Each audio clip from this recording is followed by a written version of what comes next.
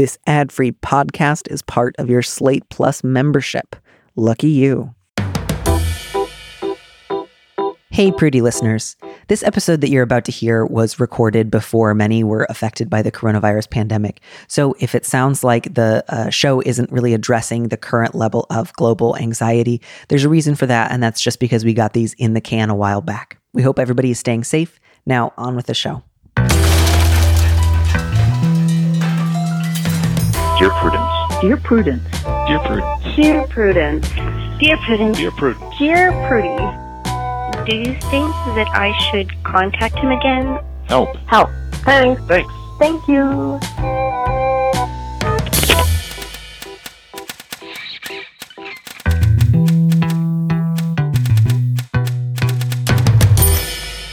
Hello and welcome back to the Dear Prudence Show. Once again, and as always, I am your host, Dear Prudence, also known as Daniel M. Lavery. With me in the studio this week is Alyssa, a public health grad student and knitter in Philadelphia, where she lives with her enormous puppy, Go Birds. Hi, Alyssa. Hi, Danny. I am so happy that you're here, and I'm so happy that you made me say Go Birds in the bio, because listeners of the show might know I don't really follow sports, but I love whenever Alyssa says "Go Birds." I just find it somehow like so quietly invigorating. And was it you who started this, or was it somebody else? Oh no! This is a Philly thing. It's a whole Philly thing. It is a whole Philly thing. I totally thought it was just a you thing, and I thought that like you invented it. No, but I have been very loose with my usage of it. Sixer is a type of bird. A grad student is a type of bird. Anything is a type of bird. Go Birds. A podcast is a type of bird. Damn, I already messed it up. A podcast is a type of bird. Go Birds. I think that's true. Yeah. I think one of the things that I enjoy a lot about sports culture, even though, again, I don't follow it, is just the enthusiasm. And I think that's part of why I'm drawn to like sports ephemera. Or is sports ephemera like old basketballs and trophies and stuff? Yes, I think, sports periphery, whatever the peripheral culture is. That's what yes, and that's a lot of times the best part. Like people talk about eating hot dogs at baseball games more than they talk about baseball itself, and that's also a valid way to enjoy sports. And I support everyone into that. Everything in sports is valid is, I think, really just the message that we want to get across to the people today. Yes, I think that's the big takeaway. That and the fact that I wrote today, again, about the anxiety dream I sometimes have, which is that they grew back. Oh, yes, I saw that. I laughed very hard on the trolley. I just sometimes have a dream, and I look down, and I'm like, oh, they grew back. That's terrible. Like, now I have so many chores to do to make them go away again. And like that's always my feeling in the dream, is just like, man, I got to do this again. And that's tiring. Yeah. So there's a lot of steps there. There's so many steps to getting your breasts removed. That doesn't have anything to do with any of our letters today. Sometimes it does have something to do with our letters. Would you please read our first one? Happy to. Subject, my brother, the Mooch. Dear Prudence, for the past 4 years, my brother and his family have been living rent-free in a property owned by my parents, who even pay the utilities. Originally, this was supposed to be a short-term thing, while they looked for a new home, but they've hardly even looked. My parents make excuses for him, and hey, it's their money. Except I just learned that my brother has also borrowed approximately $100,000 from my parents over the past 3 years. They're retired, and while they've saved well, they can't possibly afford to keep this up, especially without the income from the rental unit. My mom complained to me about it, but I can tell she has no will to stop enabling him. He's been fully employed this whole time, earning more than $65,000 a year. His 2 kids are in public school. His wife doesn't work. They even take luxury vacations. My fear is that in a few more years, he will have drained my parents' retirement funds, and all 3 of them will look to me. I got a late start on my own retirement savings and have zero intention of risking that to bail my brother out. Do I speak up about this now? To my parents, to him, to them all? In case it wasn't obvious, he is very much the favorite, and I'm not sure anything I say will be listened to. But it seems kind of cold to wait for the inevitable plea for cash and just shut him down after he's already desperate. How do I tackle this? So I feel kind of 2 minds about this one. Like, my first response was very much like, if no one said anything directly to you, I don't think you have to make it your responsibility to anticipate what unreasonable things your brother might do in the future. And it's not cold to, like it would maybe be cold if you had, whenever he had said, like, someday I sure hope to borrow money from you. And you had said something like, yeah, maybe, knowing full well you didn't intend to. But frankly, even then, like, I don't think that's cold. But like, this is so far from that situation. Yes. Saying no to a ridiculous, preposterous request that your brother might ask in the future, no, I don't think it would be cold. So on the one hand, I want very much for you to just be like, this is my nutty brother's bad decisions and it's not my problem. If he ever asks me, all I have to do is say like, nope, and then move on with my life. But I also know that it might prey upon you. So in that sense, it might be worth considering, but I don't think there's an obligation. What about you? I think it's hard to predict what the future is going to look like and to be sitting here being like, well, I better say something now because otherwise he is assuming that, like, the letter writer has gone several steps down the road to not only like where they are now, he's desperate. And there's so many things between living with my parents for free and fully employed versus very desperate and asking me personally for money. And I think that's a really good point because especially he seems like the type of person who might experience the feeling of desperation before he was actually at a point of like, I don't know where I'm going to live. Do you know what I mean? But so I certainly think you can talk to your mom about this. Yes. Not even in the sense of like, hey, by the way, like I'm not going to help anybody out in the future, but like just in the sense of, Mom, you sure do give him a lot of money and it seems to be like difficult for you. Yeah. Do you want to talk about other options? Like, do you want to consider not giving him money? Or maybe you don't want to like explore that or have that conversation or offer advice to your mom, in which case I think it would also just be fine to say like, I love you so much. I think you shouldn't be giving him all this money. Please don't complain about this to me anymore. Yeah, I agree. I think that, if the mom is complaining because she doesn't know how to ask for help, that is different than she's complaining and that's just how that's going to go until something changes. And I think in that second situation, you should just refuse to engage with that. I do want to also take a slightly different angle on this one, which is like, it doesn't sound like the letter writer is concerned about elder abuse, but it certainly seems like this could be setting up a situation where that happens in the future. Like it's absolutely possible to be, retired and in your late 60s or early 70s in good health and just have a very, complicated relationship with your kid where you give in to whatever they ask for without it rising to the level of elder abuse. But like, you may want to have a separate conversation with your parents that doesn't necessarily initially start by being about your brother. That's just like, do you guys have like a solid sense of what money you can rely on in the future? Do you have like living wills in place? Do you know what you want? Like this might be just a good opportunity to talk to them about their future planning. And then I think he will probably inevitably come up and you might want to keep an eye on it. Like maybe your brother's just kind of a sponger, but I worry that like 5-10 years from now, he might get angry with them for running out of money. They might be more vulnerable. They might have more health problems. I feel like I don't want to say like, obviously he must be abusing them, but like this is a situation that's set up for failure. Yes. As many conversations about money where no one wants to talk about money often are. Yeah, this is really bad. This is like $100,000 over 3 years. From retired people. From retired people after already like covering your rent and utilities. Like, yeah.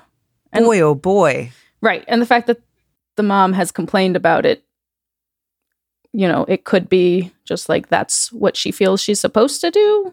But it also could be like, oh, this is starting to affect me and maybe we should talk about this. But it's also painful when the other person is the favorite and you worry that like if I try to talk to you honestly about a situation where he's actively taking advantage of and hurting you and your response is, no, I love it. He's my favorite. Right.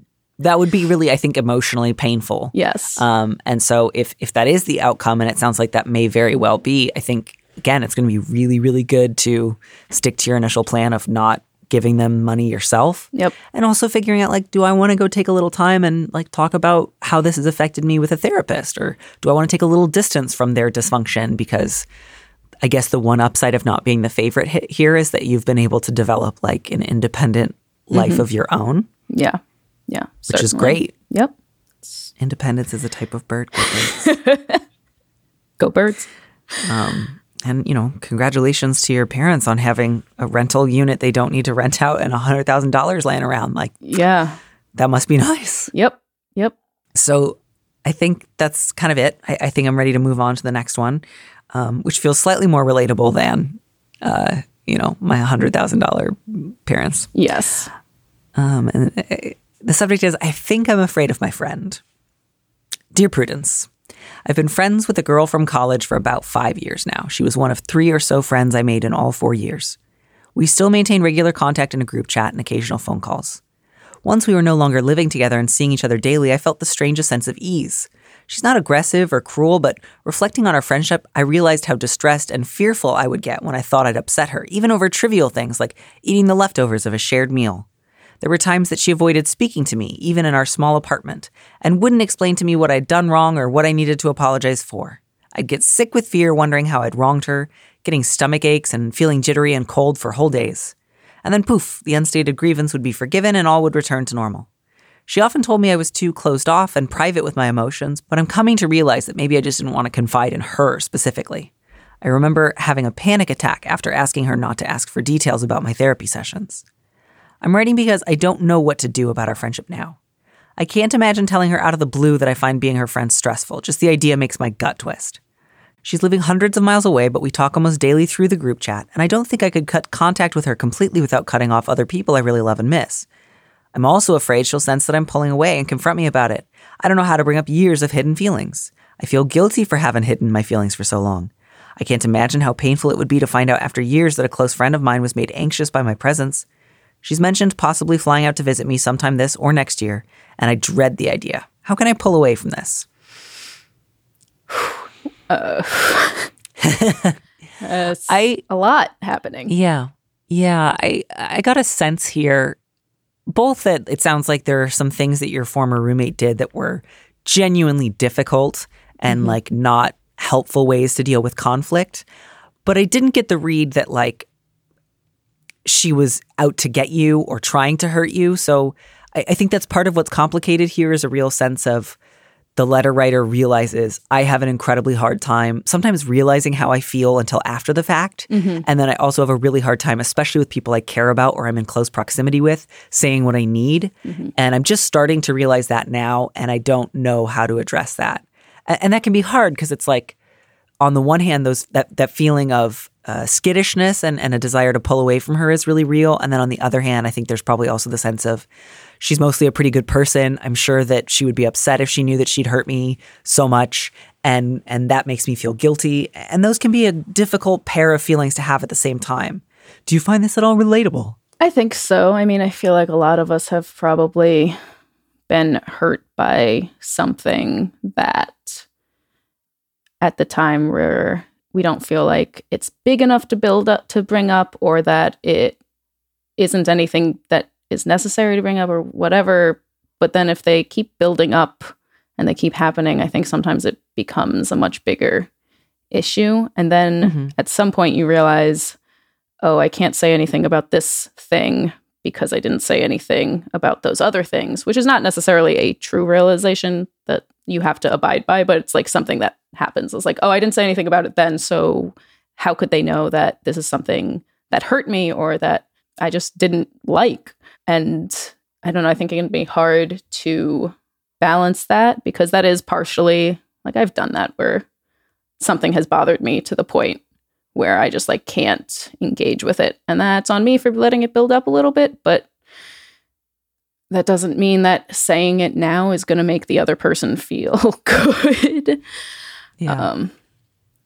So I don't know. I don't know what the best solution there is, especially, I mean, possibly just doing some open communication now after realizing they've kind of not done that for a little bit. Yeah, I know the letter writer mentioned that they had been in therapy at the time. I don't know if the letter writer is currently in therapy.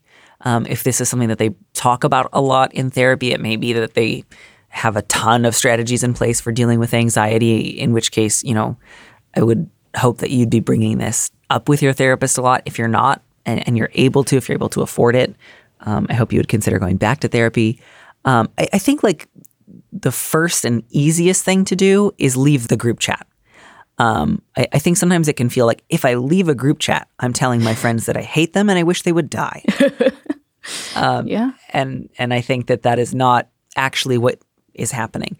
If the idea of being really, really straightforward about it right now sounds too overwhelming, you don't have to. You can just say something like, hey guys, I'm going to tap out of the group chat for a while. Mm-hmm. It's a little difficult for me to keep up with all of this, but I will keep in touch. I'll be in touch. This is not the last you'll hear from me. And then just leave the group chat. I was going to say, I think that also, gives the letter writer a better chance to build and strengthen those relationships that they are most concerned about losing. That's like one of their concerns, is that they don't want to cut off this person completely because they don't want to also cut off other people. And I think just removing themselves from that forced group interaction and engaging with people individually is a very good start. Yeah. But like group chats are not a lifelong commitment. You didn't sign a contract. Mm-hmm. They're not the only way to keep in touch with people. They're often a bad way to keep in touch with people. They're often a very bad way. It's often like everybody kind of talking at like the same times and then disappearing for hours. And sometimes one person wants to talk a lot and other people get it's a particular mode of communication that did not exist like in this way like 10, 15 years ago. Mm-hmm. And it's not the kind of thing that you need to be committed to for the rest of your life. So just as a general rule, even if it sounds really like stressful or difficult, it will be good to just like practice writing out what you need to say, sending that text message, and then exiting the group thread. I think you can do that. And then if that eases some of it off and you find it a little bit easier to have like low-key interactions with her, you can let that relationship kind of fade. Lots of relationships fade within the first couple of years of graduating college. So I don't want to say the only way out of this is by having like an awkward, difficult conversation with someone who lives hundreds of miles away. You could also just like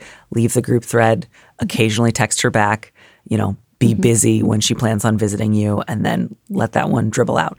That also might be anxiety inducing on its own. I only want to offer that as an option if you just feel like any kind of honest conversation is too much for you right now. If you do feel like, I think I need to, I think the best thing would be to do a little writing first and maybe to ask yourself, like, what do I feel when she talks to me now? Like when I see that I have a call or a text from her, how do I feel? And if the answer is like anxious, panicked, on high alert, can I like ask myself questions about like, where does that come from? What am I afraid she's going to do to me or ask for? What am I afraid I won't get? Just so you have a slightly bigger picture of what parts of you feel affected, what parts of you feel unmanageable. I think that will be useful. And I think the writing also can maybe give the letter writer a better idea of if this is a friendship that they want to maintain or keep.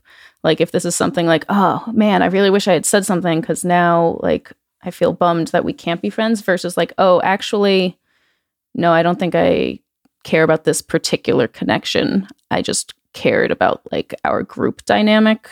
And I think both the leaving the group chat, but also the writing it down can maybe tease some of that out. I think that's wise because I think that will also inform the conversation you might have with her. Because if you do feel like there are things about her that I value, there are things about this friendship that I value, and if we could just like name some of these things, I think I might be able to see my way through to occasionally like having a pleasant chat. Because if that's the case, and if you think there's a decent chance she'll be able to hear some of this, it might really help to say, I haven't really known how to bring this up with you. I feel a little self-conscious because the time for these conversations was really when we lived together. But sometimes it takes me a long time to kind of realize how I'm feeling. So this is just how it came up for me. I had a really hard time with the way that we handled conflict as roommates. You often gave me the silent treatment and wouldn't explain why you were mad at me, which made me feel really anxious and on edge and like I didn't know how I had hurt you or offended you. And I find that kind of stays with me in our friendship now, so that sometimes during our conversations, I feel anxious again that you are going to get really angry with me and shun me. And I don't say this to say that you're a jerk or that you're a bad person. I need to know that was really hard, and I find the after effects kind of linger. And if her response to that is really, really bad, then okay, maybe we just need to take a break. And if her response is some version of, fuck, I'm really sorry, I think you're right, I do have a habit of doing this, I want to do better, then you can let her know maybe you just need a little space for now, but you still care about her and you want to revisit this in a couple of months. Maybe there's room to meet each other in the middle. Yeah. Yep. I agree. So I feel like those are a couple of decent options that go from basically not talking about it with her to basically being completely honest. And I think the main takeaway here is that I would encourage the letter writer to feel like, you are allowed to lose touch with friends from college. That happens. Yes. You're allowed to leave group chats. You don't have to be, completely straightforward about everything with somebody who doesn't live near you and isn't a huge part of your daily life. And good luck. Yeah.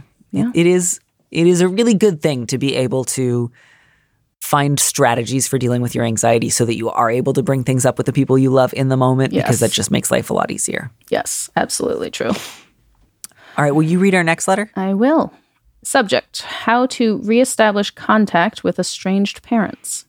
Dear Prudence, I am currently estranged from my immediate family, in some respects mutually. I recently reached out to my brother and gave him my phone number. He never responded, but my mother later messaged me. I was receptive, but she immediately began bringing up old wounds, specifically a Facebook post she would not have had access to. I chastised her for snooping and ended the conversation. I would like to reopen communication with my parents, but I don't feel ready to tackle the issues that led us here. I currently don't have health insurance and thus am without the guidance of a therapist, and I would really prefer family therapy over anything else. However, I've moved away and it's not an option. I don't think it's unreasonable for me to say that I want to rebuild our relationship slowly, working up to the major issues. I understand why my mother would want to tackle them right away, but I'm just not ready for that. Additionally, I would only want contact over email. I don't want them disrupting my life by contacting me on the phone.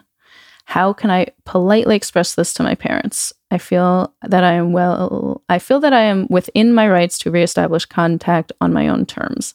I don't want to be impolite, but my parents exacerbate a lot of my mental health issues, and I have a wonderful life now that I want to protect. I think it's reasonable to start out by wishing each other happy holidays and working up to the big issues, but apparently that's not what my parents want. So part of the reason that I wanted to include this is because I have so many questions about how to become estranged that I thought I should try to balance it out with somebody who's looking to take the off-ramp. Tell me if you agree. I think we can agree things are not off to a great start. No, I would agree with that. And I hope, letter writer, you realize this. So I think, and I say that not to say you were wrong or foolish to want to reestablish contact. I understand sometimes it's they haven't really changed, but other things have changed such that I'm willing to try something. So I guess my main advice here would be have very low expectations. Yes, I agree, especially starting from the reaching out to the letter writer's brother who didn't respond, but maybe passed the phone number on to the mother, but the mother immediately dove into something that was a little bit hurtful or just something they didn't want to talk about at the time.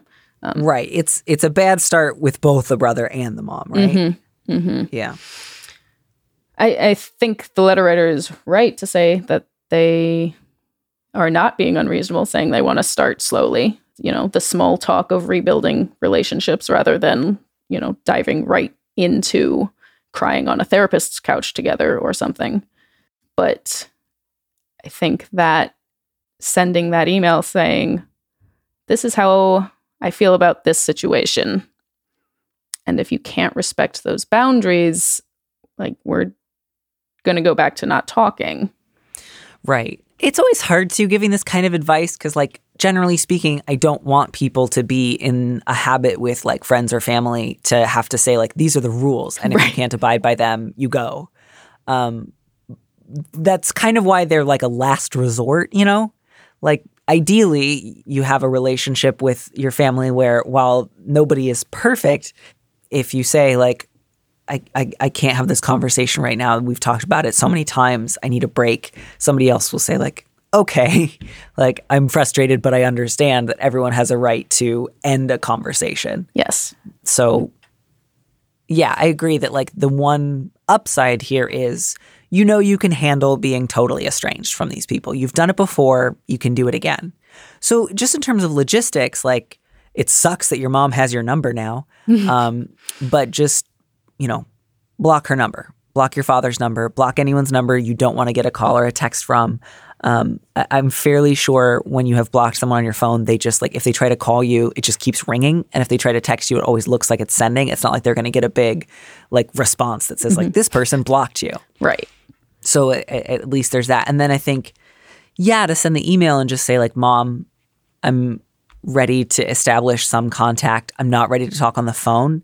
And I'd rather just like start with small stuff. If you're available for that, let's do it. And then if her response is, no, here's 9 times you disappointed me, then you just, you know, you delete the email, you block the email address. Yeah. I mean, I think, you know, a lot of family stuff, people want to say like, oh, it's family, the rules are different. And sometimes that's true, but oftentimes that can get you into a lot of difficult situations because, you know, if you had not talked to someone for a very long time that wasn't related to you, you wouldn't necessarily dive right into like, here's the ways you've wronged me. Right. Because you want to like feel each other out and build a little bit of trust and whatever, and like give some people some time to like build something more casual and maybe less painful than immediately diving into old memories. Yeah, but I will also say too, like the questions at the end were sort of like, I think it's reasonable, and I get that. Maybe it is, maybe it isn't. The point is, I think, that it's reasonable for you to offer them this, and then if they don't want to do it, it kind of doesn't matter how reasonable it is. Yes. It's not like you can appeal to me or some other like arbiter who says like, no, the letter writer did ask for something reasonable, so you have to give it to them, I think. It's true, but I also feel like a lot of times these conversations go with a parent or someone being like, well, you're being unreasonable. And they can say that as much as they want, but and like you said, it doesn't really matter because you think it's reasonable and they don't, and you will just have to disagree on that. Right. And that's hard because it may be that what feels to you like this is the only way I can manage having you in my life because otherwise you steamroll over me and yell at me all the time, to them might feel like, well, you're trying to dictate the terms upon which I can be in your life. And I feel like already like I'm being monitored. And, you know, without saying like, therefore your parents are good, misunderstood people, like it would not shock me if they felt like that was too intense. So I think the most you can do is you said it fairly politely in your letter to me.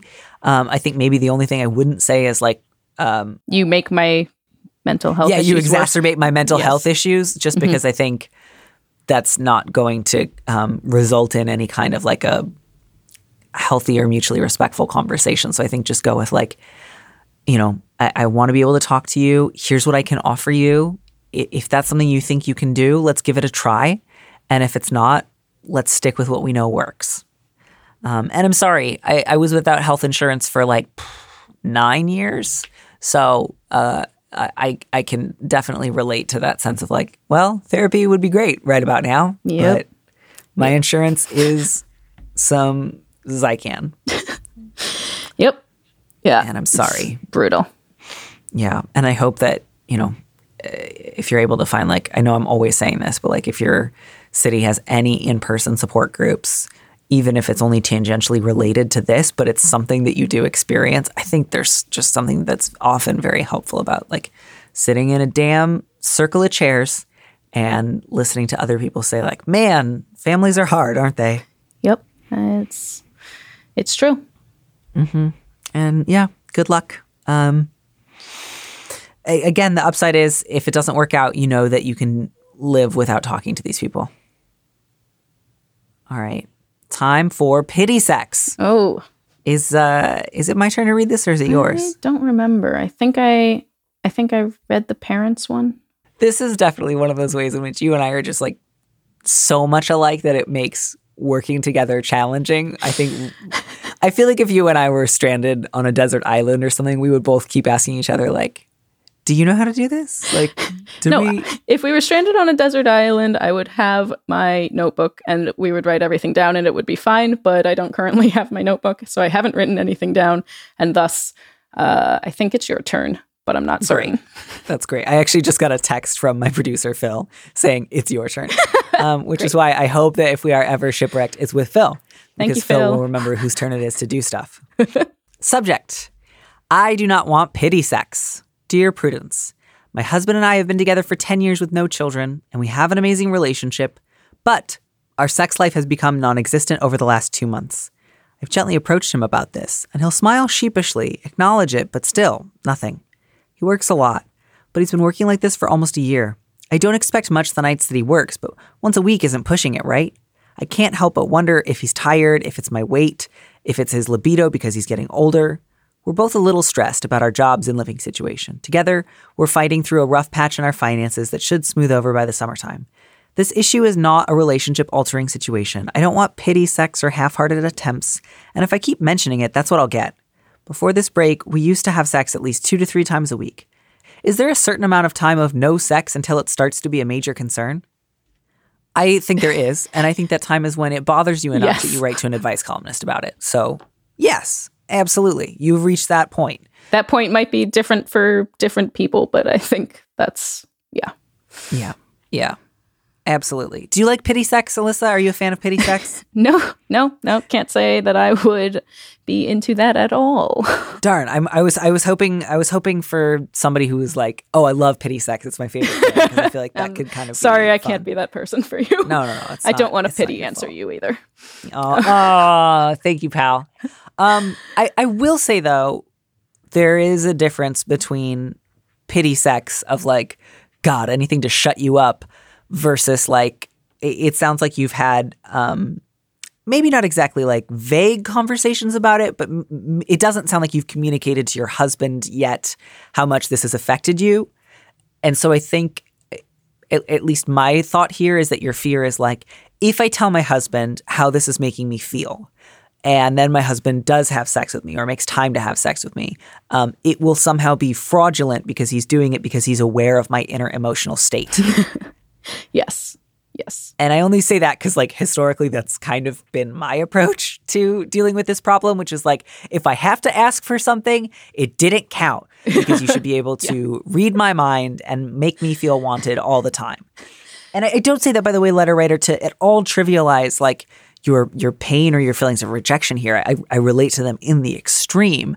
I just think that's a mindset that's going to like actively make it harder for you to get what you want, because that voice is going to tell you, well, if you have to say all this stuff to your husband, then the only reason he would want to have sex for you is because he feels bad for you and thinks you're pathetic for being so needy. And so therefore, any sex that you could get if you asked for sex honestly wouldn't be sex that's worth getting, which is why you should keep this all to yourself and just try harder to, you know, you mentioned your weight here, like just try harder to quote unquote like look nicer or quote unquote lose weight so that he wants to have sex with you. And then when that doesn't do the work that having an honest conversation would do, then you can feel even worse about yourself. And I think that would put you down a road where you would just be unnecessarily angry with yourself. Does that make sense? Does that seem way off base to you? No, I think that seems very relatable. And I think it's really a conversation I've had with a lot of friends over the years to some degree.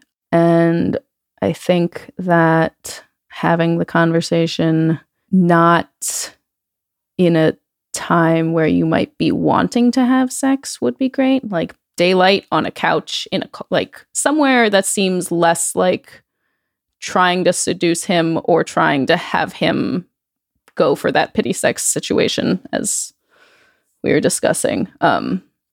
Because I think that, you know, if you do it at night when you're in bed, maybe that is not the best time to have that conversation. I think especially because like right now the framing is, I want it, he doesn't. It's something he sheepishly acknowledges and then kind of like apologizes for. So the dynamic is like he owes me an explanation. And I think more the thing that you want, like in addition to the sex, is also to know like what's going on with my partner that's caused this change. And you have a lot of theories, some of which may be totally relevant and some of which might not be. But I think to frame it as a conversation, not of like, you owe me answers, so much as like, this is really hard for me and I want you to know because I would want to know if you were feeling this way. So I'm going to put my cards on the table and say, I love the sex that we used to have. It's been really hard for me to stop having sex these last 2 months. I've worried about my own appearance. I worry that it's connected to our financial concerns. I worry that it's like I keep guessing, and I don't want to guess. I want to know what's going on with you, even if the answer is like, I've lost interest in sex. I'm not quite sure why. I don't know if it's going to come back. Mm-hmm. I would rather know that than have to speculate, because the speculating makes me feel really isolated and scared. Yeah. And speculating, you could speculate to the point of just like absolutely no return, and you're just down a very dark hole when it may not actually be any of the things you've speculated, because there's literally infinite options. And it could be any of them, it could be none of them, and you're not going to know unless you have a conversation. And I think to really, I also get that, especially for somebody who has like kind of abruptly lost interest in sex, oftentimes they don't feel so like collected and confident about that change that they're like, oh, thanks for asking. I'd love to tell you all about it. Like, my guess is he will remain a little cagey and a little possibly defensive at first.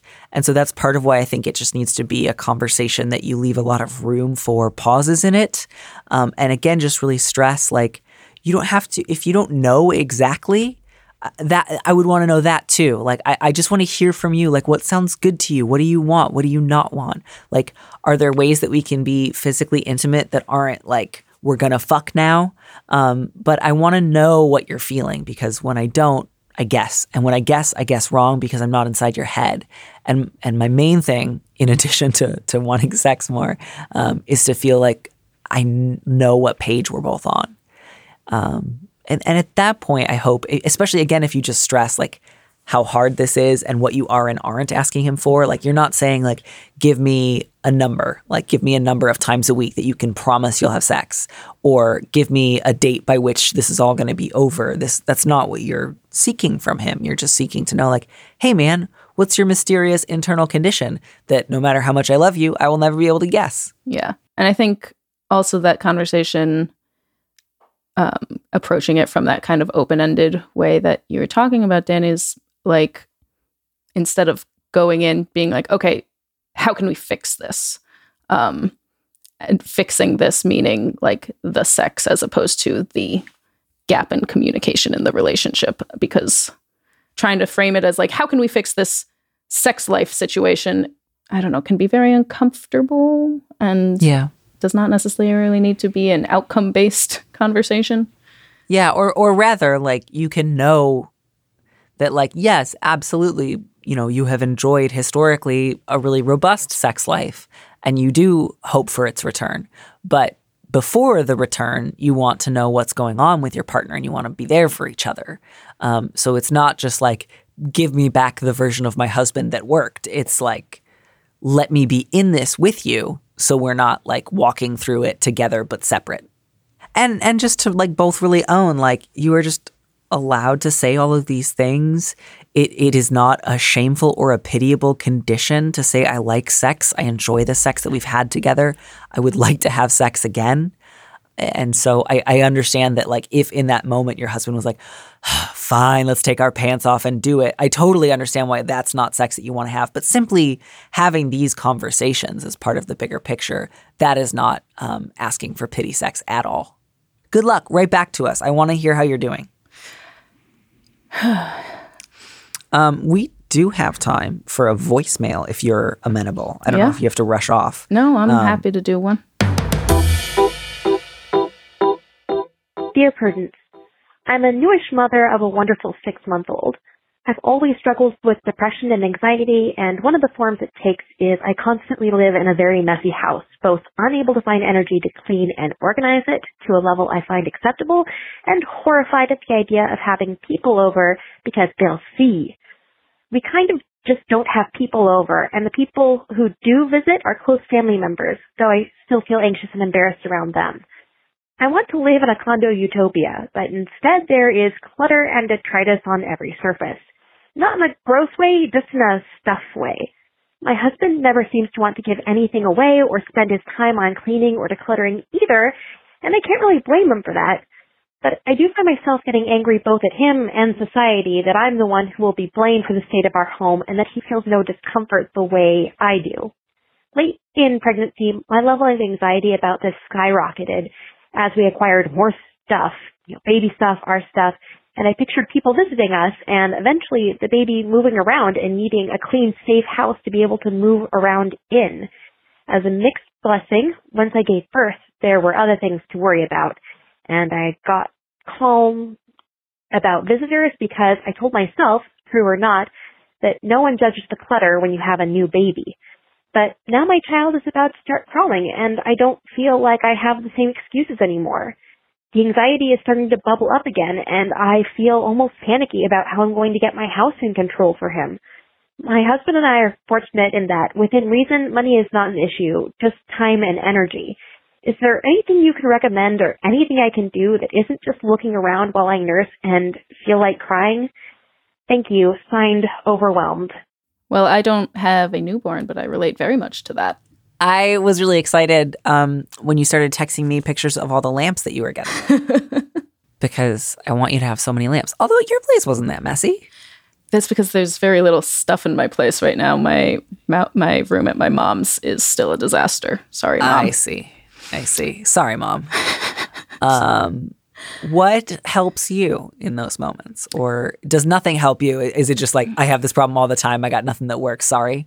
So it is an ongoing problem. Like, I've always had trouble keeping things tidy and maintaining tidy spaces. It's not like the voicemail said, it's not necessarily like dirty dishes or like anything super gross. It's just like piles of clutter everywhere. And my brain does not automatically know how to put things away. And I don't know if anyone's does. I can say that my family is not an example of knowing where things go automatically. And if someone does, please share your secrets. But for me, the only thing that works is like I make lists.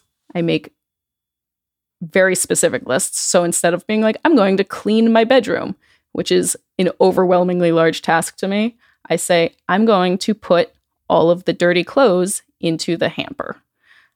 I say, I'm going to go through all of my pants and get rid of things that don't fit. And breaking it down into like very small, manageable steps that you can like check off a list is, for me, the only way that anything ever looks tidy.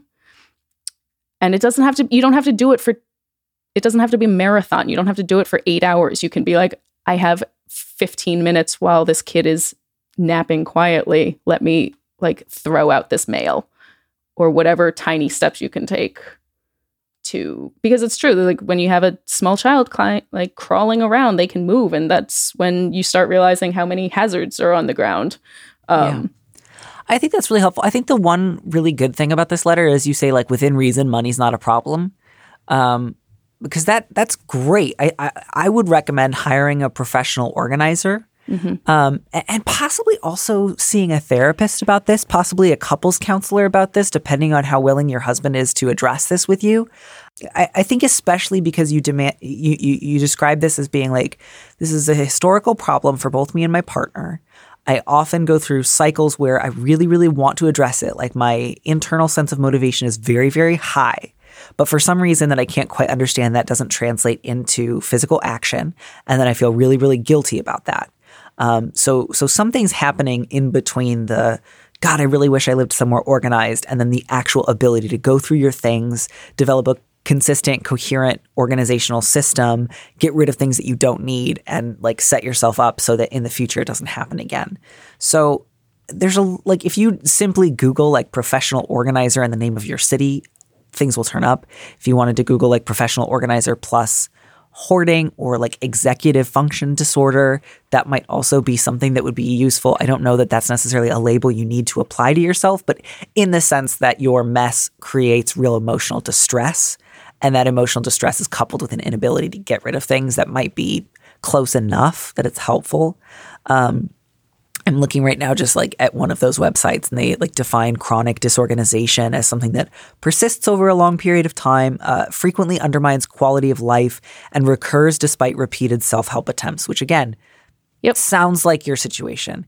It could have to do with anxiety, could have to do with ADHD, could have to do with depression, hoarding related disorders. You know, it kind of doesn't matter right now which one it is. Like, obviously, like, self-knowledge is always great. So I hope you're able to maybe identify more some of the feelings that come up for you about this. But basically, seek out somebody who organizes homes professionally, possibly also a therapist who can help you deal with the feelings of like worthlessness or self-recrimination that are coming up, and try to address them as like two equally important sides of the same coin. Mm-hmm. And I'd say also, if your husband is resistant to throwing anything away, that's something that you could possibly see a couples therapist about, or maybe have like just have a conversation. I don't know how in depth of a conversation you've had, if you've explained that this is causing you like real emotional distress. But because if you live in the same house, you're going to have to find some common ground there. Yeah. Yeah. I think that that's a really, really good point. And I also think that like, obviously the word hoarding can sometimes feel like big and scary. Like there may be ways in which you are like chronically disorganized. That doesn't mean you're hoarding. I don't mean to like throw that word out as if to say like, this is who you are. Mm-hmm. Or, you know, this is just going to get worse and worse and worse. And eventually like you'll die under a pile of newspapers. That's like not it at all. But yeah, there's a lot of really good, like a lot of people have this problem. You're so not alone. There are professionals who work with people who struggle with this stuff. There's a lot of strategies. Again, I'm on another one of these websites and I'm like, oh my God, this is so great. It's like a standard strategy called Ohio, only handle it once for the problem of churning, because difficulty making decisions is a common problem and many clients lack organizational systems. As a result, a client may start to work on a pile of items, become frustrated with what to do with the items or where to put them, and then put the object down in the same or different pile. Ohio raises awareness of churning behavior. This is great. I'm like, I never even thought about, but that's something I've totally experienced in my own life. Yeah. That's how I handle my mail now, is basically like either I need this immediately and I'm dealing with it right now, or I'm throwing it out. That's really good. It's the only way to manage mail. Otherwise you end up with Jake Peralta's mail tub and it's a nightmare. Yeah, I'm better with my mail now than I have been historically, mostly because I've now successfully switched almost everything over to email, and that's less frightening to me than having to like rip open envelopes. But I absolutely have gone through the thing of like, here is 6 months worth of mail, and now I have problems. Yep, that's very stressful. Yep. But yeah, I just think the best part of the letter here is the fact that you have money. That's just really good news. That's going to make this a lot easier to deal with. Hire somebody to help you on multiple fronts.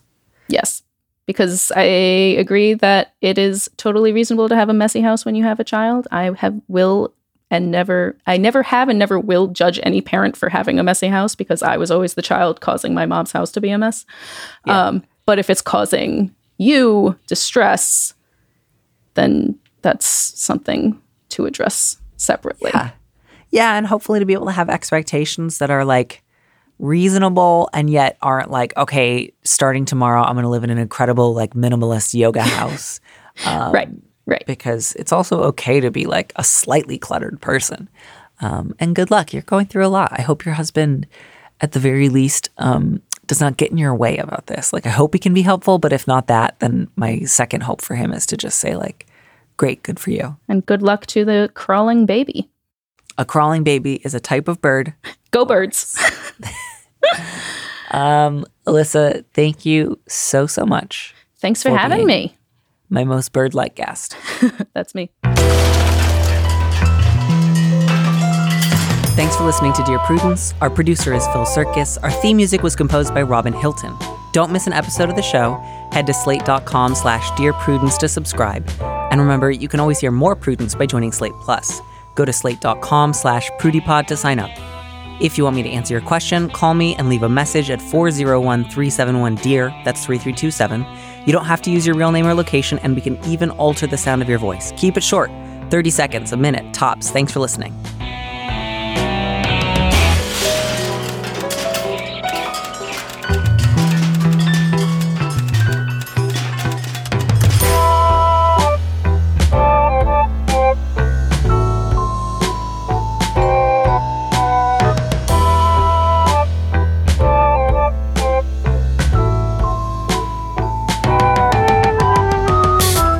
And here's a preview of our Slate Plus episode coming this Friday.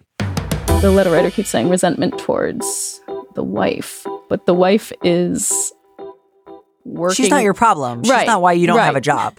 Yes. I do understand that, like, in the sense that you two agreed to move together and she came up with the idea for moving because it had to do with her work. Yeah, absolutely. She's not the reason you're not able to find work now. And there's nothing she could do short of going back in time and going for another 10 years at a job that was, like, deeply unsatisfying for her. So that's not to say you can't talk to her about these feelings, but I just think, like, it will not get you a job any faster if you focus on your resentment for her, and it will not make your life any easier. To listen to the rest of that conversation, join Slate Plus now at slate.com/PrudyPod.